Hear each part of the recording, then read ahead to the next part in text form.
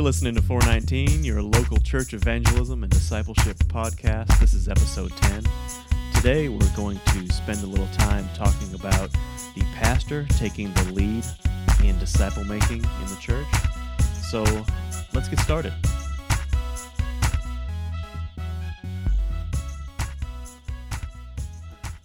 Hey everybody, my name is Toby DeHay and I pastor Concord Baptist in White Plains, Kentucky, and with me as usual is Bill Egbert. He's the Director of Missions for the Little Bethel Baptist Association in Western Kentucky. The 419 podcast is produced, it says every week, but not so much every week, probably bi-monthly, to encourage and equip fellow believers to be about Jesus' disciple-making bookends found in Matthew 4:19 and Matthew 28:19. Our show notes are found at tobydehay.com and on Facebook at 419 Podcast. And if you would, come back bi-monthly or so and do us a favor. If you're an Apple user, subscribe to this podcast on iTunes and leave us an excellent 5-star review. You can also follow me on Twitter and Facebook at Toby DeHay, and you can follow Bill on Facebook at LBBA Home. Any links, books, or tools we discuss today are going to be in the show notes. Thanks for joining us. Bill, how you doing? I'm doing great. Good to see you again, Toby. It is good to see you. We've been out of the saddle for a little bit. Yes, summer was busy around here. Summer was busy. We had some stuff going on at Concord that we had to take care of.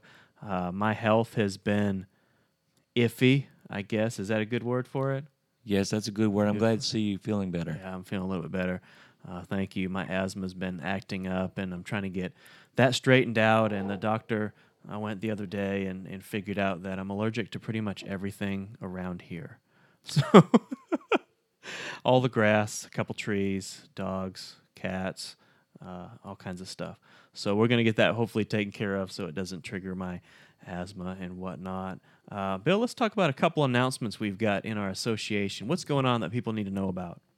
Well, we've got several exciting things coming up. Of course, our big annual meeting, which will be October 16th and 17th, Monday, Tuesday night, starting at on the first night, Second Baptist Church of Providence, and we will start there at 6:45 with our pre-session, business session with some very good music. Then the second night, Dawson Springs Baptist Church, we'll have a supper together at 6 on the 17th.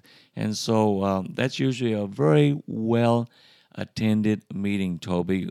In fact, one of the best attended associational annual meetings that are still held around here. Our people turn out and they enjoy themselves. They do, and we've got good preaching. We've got some good music. We have a good time of business, as good as that can be, I guess, doing that. So everybody's civil, and we have a good time doing that. We've got an exciting year coming up with our association, and it's our prayer and hope that wherever you are and whatever churches that you are involved in, that you're working well together, reaching your community with the gospel. Another thing that I wanted to talk about for just a minute is that we've got one of our churches in the area doing a Dave Ramsey Financial Peace class, and that's Emmanuel Baptist Church. And actually, that starts tonight.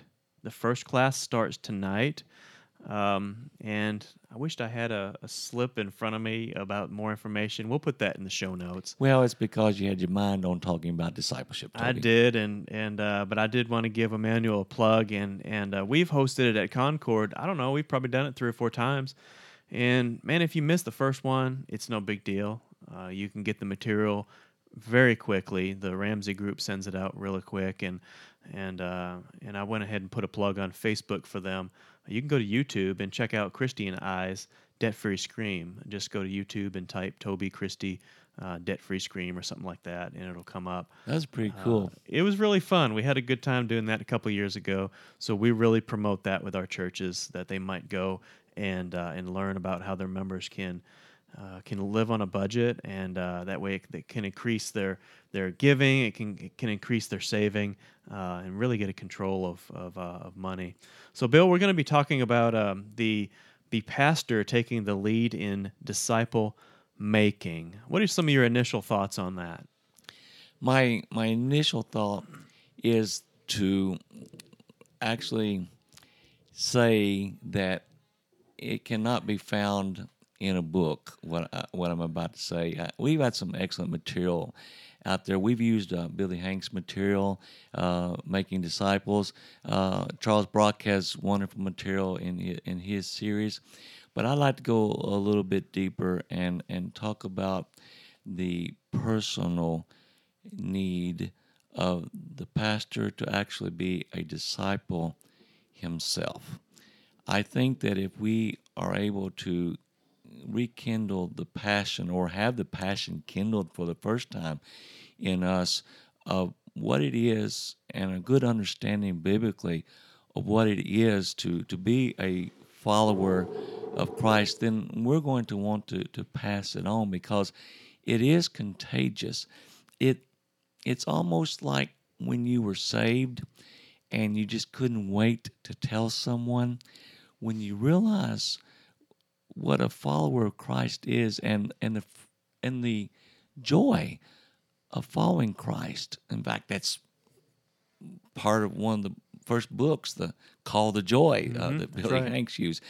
He really captured that. But if you can realize that on a personal level, the joy of walking with Christ, then you want to pass that on to someone else. And I feel like that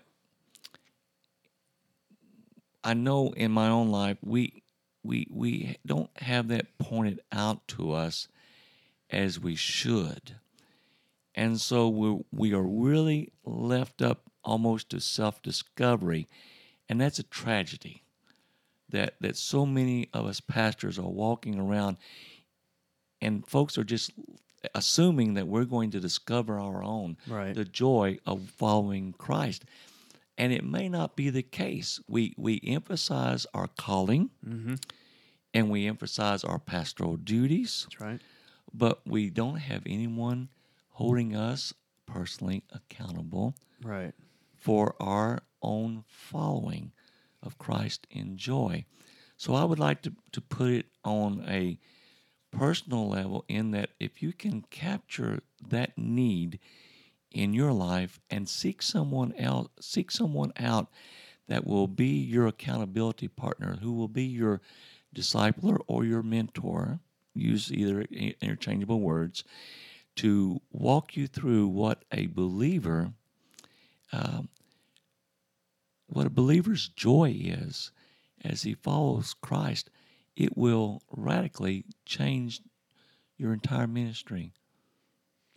That's right, and I think part of the problem is that we had talked about this earlier before the show, is that many pastors, the reason they don't, or it's not they're being malicious or lazy or anything like that, they just don't know. They've never had an experience themselves.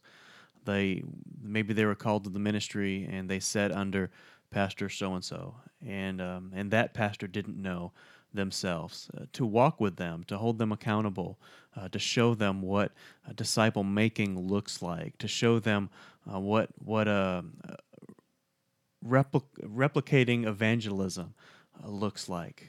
We all know how to, pastors and leaders, we know how to share the gospel.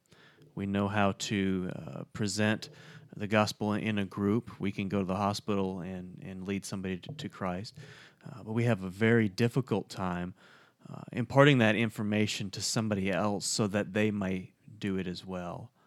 And this is what we want to talk about today, that we may be pastors and leaders, Sunday school teachers, Bible study teachers, whatever you want to call it, who spend time teaching and sharing truths of Scripture that we certainly need to know about, but also that we take time with the appropriate people in pouring into their lives that they may replicate what is in our lives, which is the gospel, which is walking with Christ.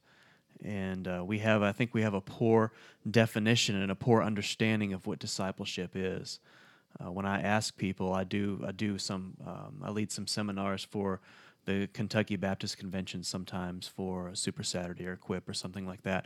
And I'll ask people, what is discipleship? When you think of discipleship and disciple making, what is this? And what would you imagine they would say, Bill? taking a book and walking through it. Going through a book. Yeah, I've had people say, well, we do that on Sunday afternoon. It used to be called Church training. church training time. I can't. I'm at the generation where my generation kind of did it when I was little, and then we don't do it anymore. So I have a hard time remembering. So church training. I've talked to pastors who say, well, I disciple from the pulpit. I disciple whenever I go to the homes or the hospital, and people see me and they hear what I say. And it's those things, yes, they are part of discipleship and they are part of disciple making, but it goes so much further than that. It goes so much further than reading a book. Well, what about just breaking it down simply?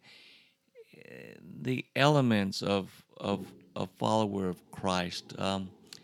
For instance, Toby, sitting down with someone that can be your mentor, your example, and you share a time of Bible study with them, and they show you how they are feeding themselves Right. on God's Word. So many times as a pastor, we feel like our sermon preparation is our feeding time. That's the first mistake we make. Right. We need our own personal Bible study time that's separate from the sermon preparation time. And I'm going to be open with you. It causes me absolute joy to be able to sit in or kneel with another brother or sister in appropriate circumstances that their prayer life is much deeper than mine, Mm-hmm. and they are showing me how to go to the throne of God. Amen.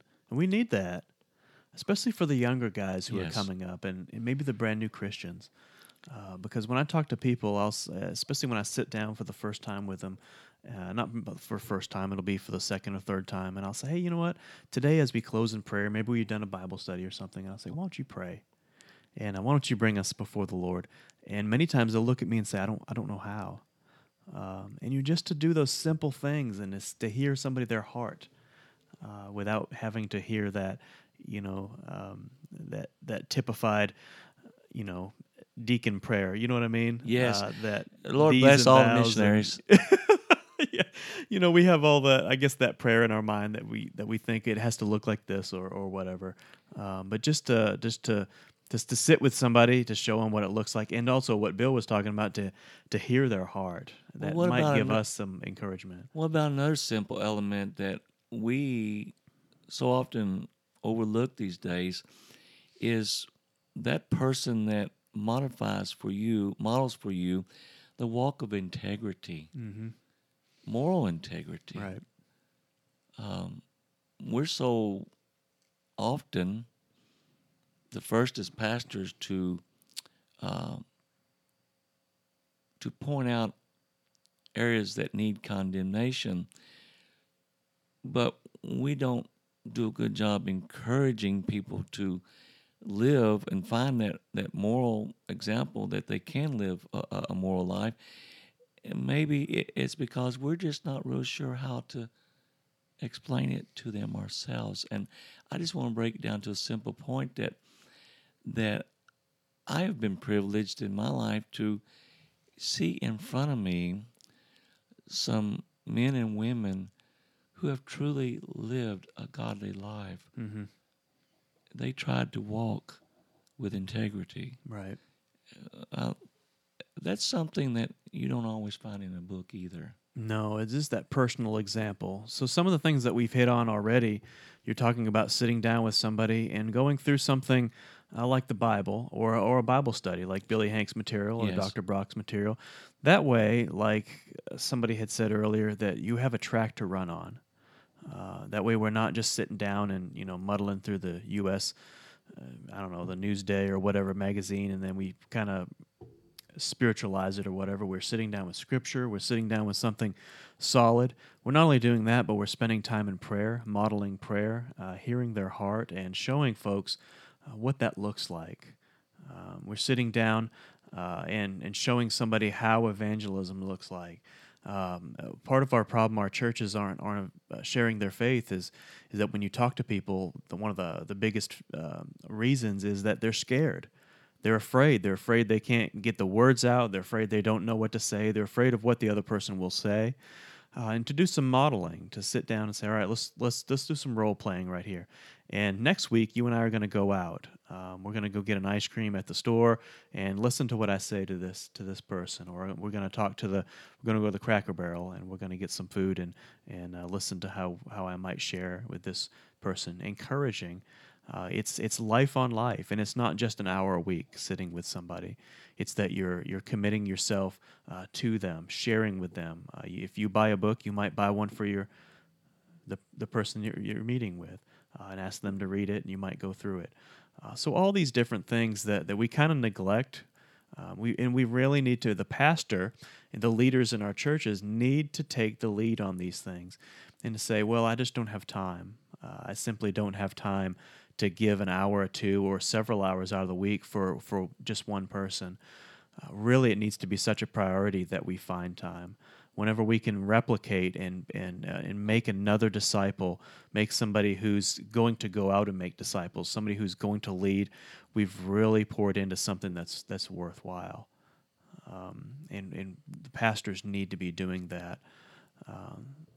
I think everything that you have said, Toby, I agree with. When we come to the point that we're going to close on this segment, we just really need to have a heartfelt prayer. Not that you and I know every little thing there is about discipleship, or even being the proper role models that we should. There's folks that can point out quickly that, boy, you really blew that. I don't want to do it the way you did it. But still, we need to pray for our brothers and our sisters, Right. that they will understand that it needs to be a personal, heartfelt thing, that they can walk a life of joy in Christ. And as they experience that, they will naturally want to pass it on. Right. There's something about when you become a Christian and you're a follower of Christ, you have that Holy Spirit, man, you have a passion for the things of God. And we know that pastors and leaders have a passion for the things of God. And what we talked about before is a lot of times they just weren't modeled and they just don't know.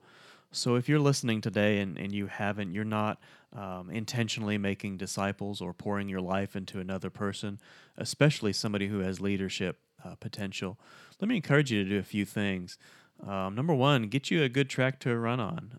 One of the tracks that we like here is Bill and I. We like the Billy Hanks Call to Joy and a Call to Growth material. You can find that at IEAOM.org. And you'll have to click on English and then on materials, and you'll slide down and find that stuff.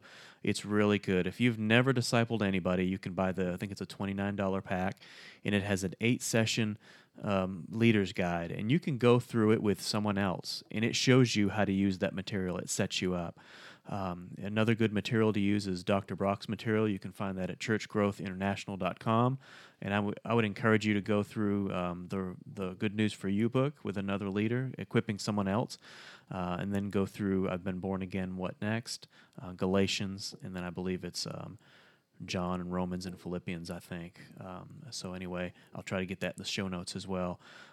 And it's always hard, and we have to swallow our pride to say, I don't know how to do this. I need a little help. Here in Kentucky, we've got some great regional consultants that would be glad to come alongside you, meet with you once a week, every couple weeks. I don't know, I can't speak for them, but I'm pretty sure that they would want to help you with that. Or find a pastor friend that you are comfortable with. Maybe you're a director of missions, like I do with Bill, and say, Bill, I'm struggling with this area. I'm not very good at this. What are some ways I can fix this? And to spend some time on that, that you might become equipped to equip other people. Bill? Fantastic advice, Toby. And let's not forget to close in prayer for our brothers and sisters. Well, how about you close for us here? Let's pray. Father, we just thank you for your Spirit that can fill us and give us a life of joy. Lord, help our pastors and leaders in our churches to sense the need to walk a life of joy, and fulfillment in Christ. It's what we were intended to be. And Lord, as we experience that joy, may we pass it on to others intentionally, Lord. Lord, help us be bold enough to admit our need and to seek out today that person that we trust, that we might be modeled, Lord, what it is to walk in Christ. We pray in Jesus' name. Amen. Amen. Thank you, guys, and we'll see you next time.